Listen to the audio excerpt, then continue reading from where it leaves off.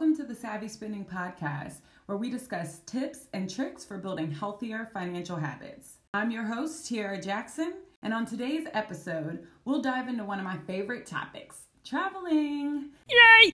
I'm going to talk to y'all about my blueprint for traveling to luxury destinations on a shoestring budget and share some tips about how you can do it too. Now, before we get started, I'd like to give a disclaimer that I am not a finance professional. All information shared on the Savvy Spending Podcast is for informational purposes only and are based on my personal experiences. So nothing discussed on this podcast constitutes as professional or financial advice. To seek such advice, you should consult a legal, tax, investment, or financial professional. And with that, let's get into the show. So talking about travel, I can really talk about this all day.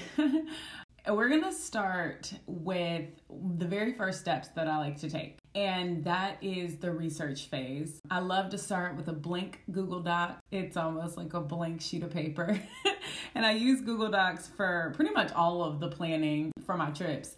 And so when I'm talking about planning a trip, I'm really kind of talking about your more foreign type of trips, right? But it can definitely still apply to domestic. You know, if you're going to Myrtle Beach or Miami or California, definitely all relative. But this is also very critical for international trips because you'll have less insight about what things are going to cost and types of places to stay and things like that when you're looking at international. But definitely this can be applicable to both. So circling back to that Google Doc, I usually split it up into a few different sections. First and foremost, I want to figure out where am I going, right? Likely that's where everybody starts.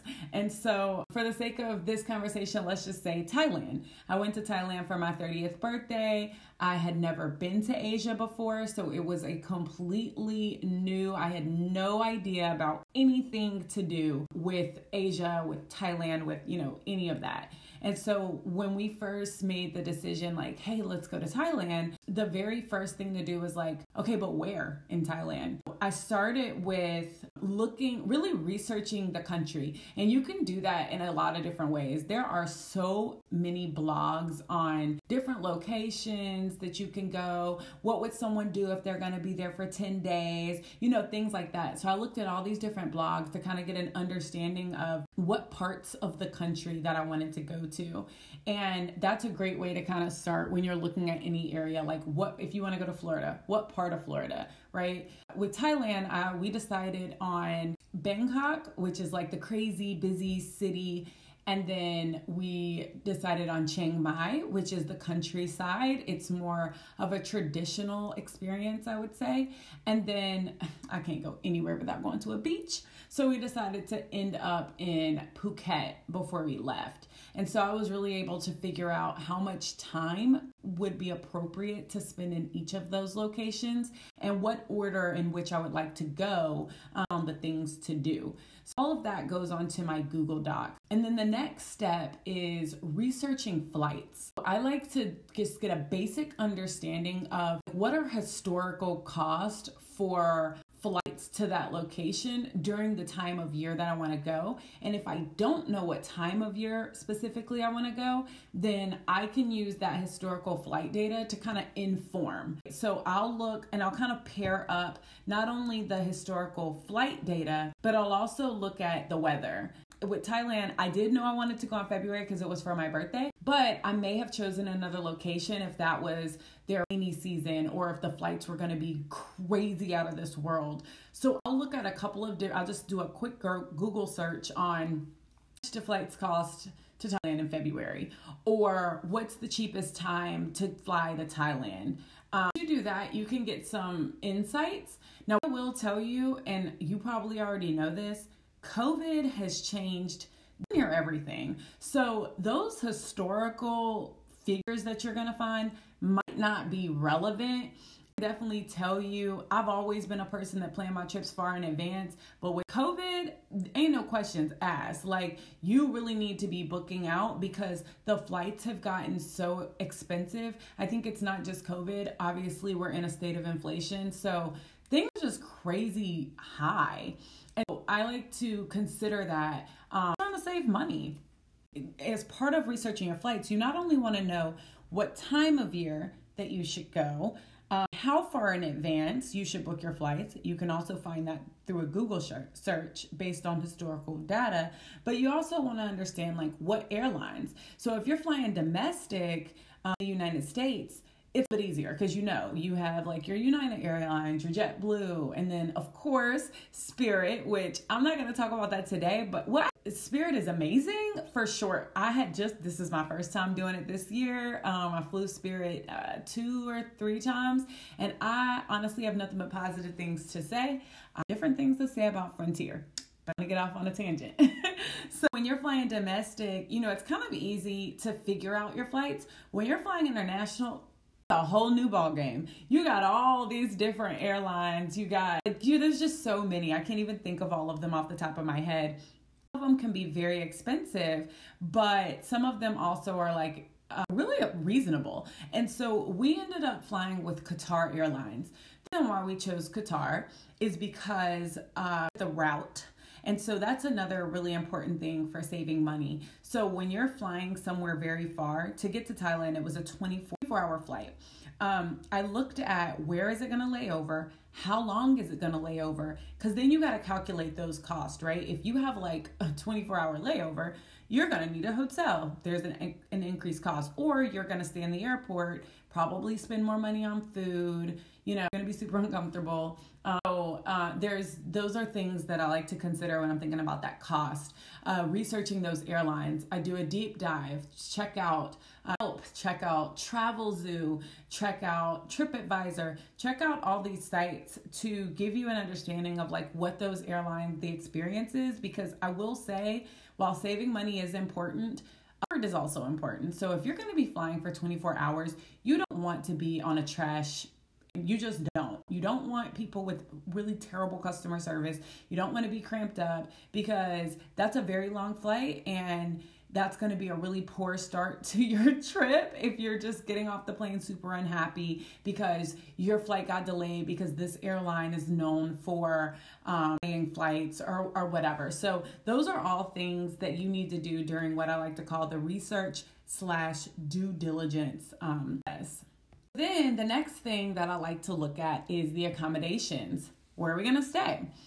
Again, I'm a super budget-friendly person. I like nice stuff, but I also like a low price tag. So I always check out Airbnb, VRBO. I've even stayed in hostels. When I was traveling across Europe, I stayed in a lot of hostels, which most Americans I know are like, what? A hostel?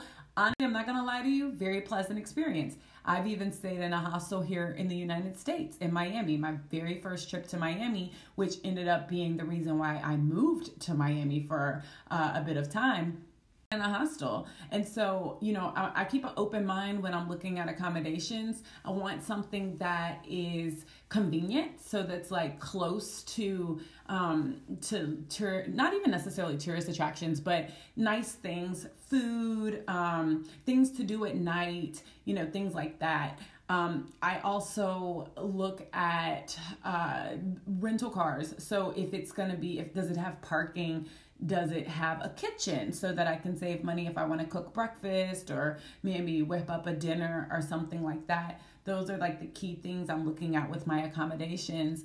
And I'm also looking at how quickly they're filling up. So I'm sure we've all been on Airbnb or VRBO and you can see like 75 people are looking at this, or, something like that. And that also comes up on like a booking.com.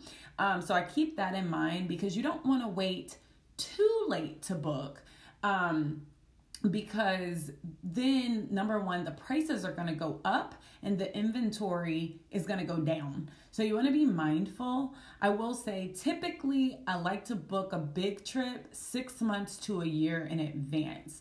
And that is another huge budget saving thing. Number one, when you're booking out that far, you got a lot more options with the accommodations, a lot more options with the flights.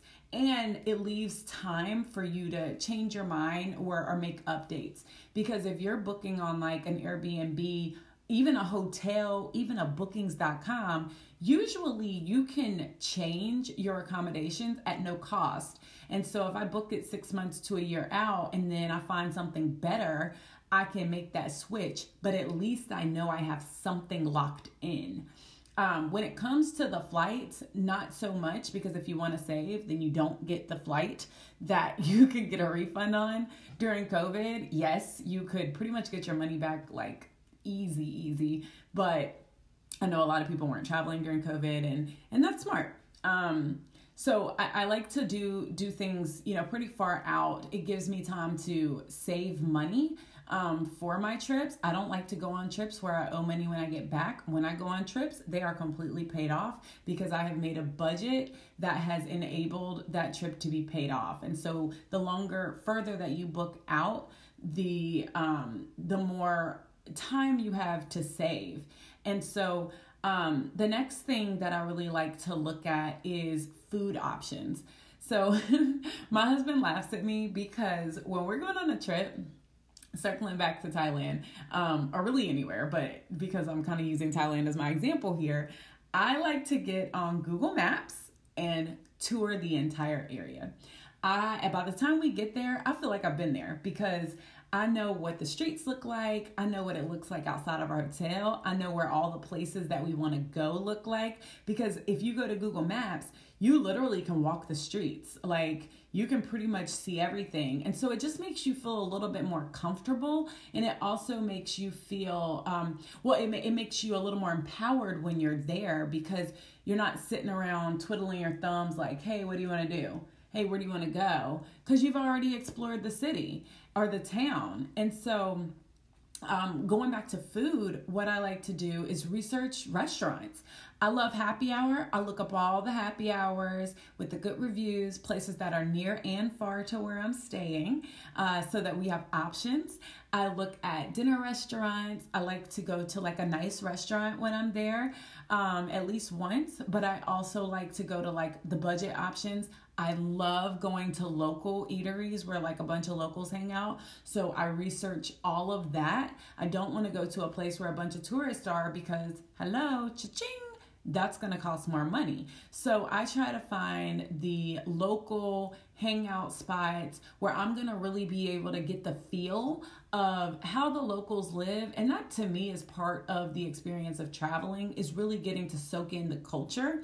So I will say that typically if you do go to those local spots, it is going to be more affordable and you're probably going to get better food and you're going to really meet some cool people. At least that has been my experience.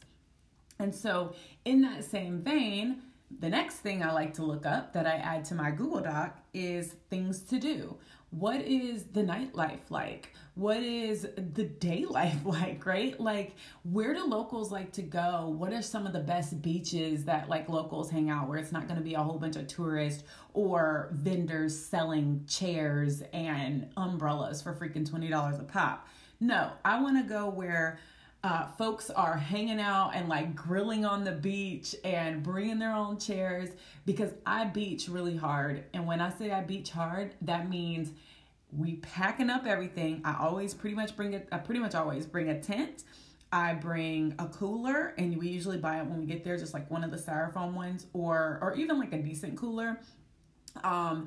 We're loading it up with snacks and drinks and all the things that you need, because that's going to save you money. If you hit up the local Walmart or the local shopping center and you stack up on snacks and sandwich stuff and waters and your alcoholic beverages or whatever it is that you like to enjoy when you're at the beach or when you're going on a hike or whatever, you stack up on that stuff before, trust me, you're going to save a lot of money.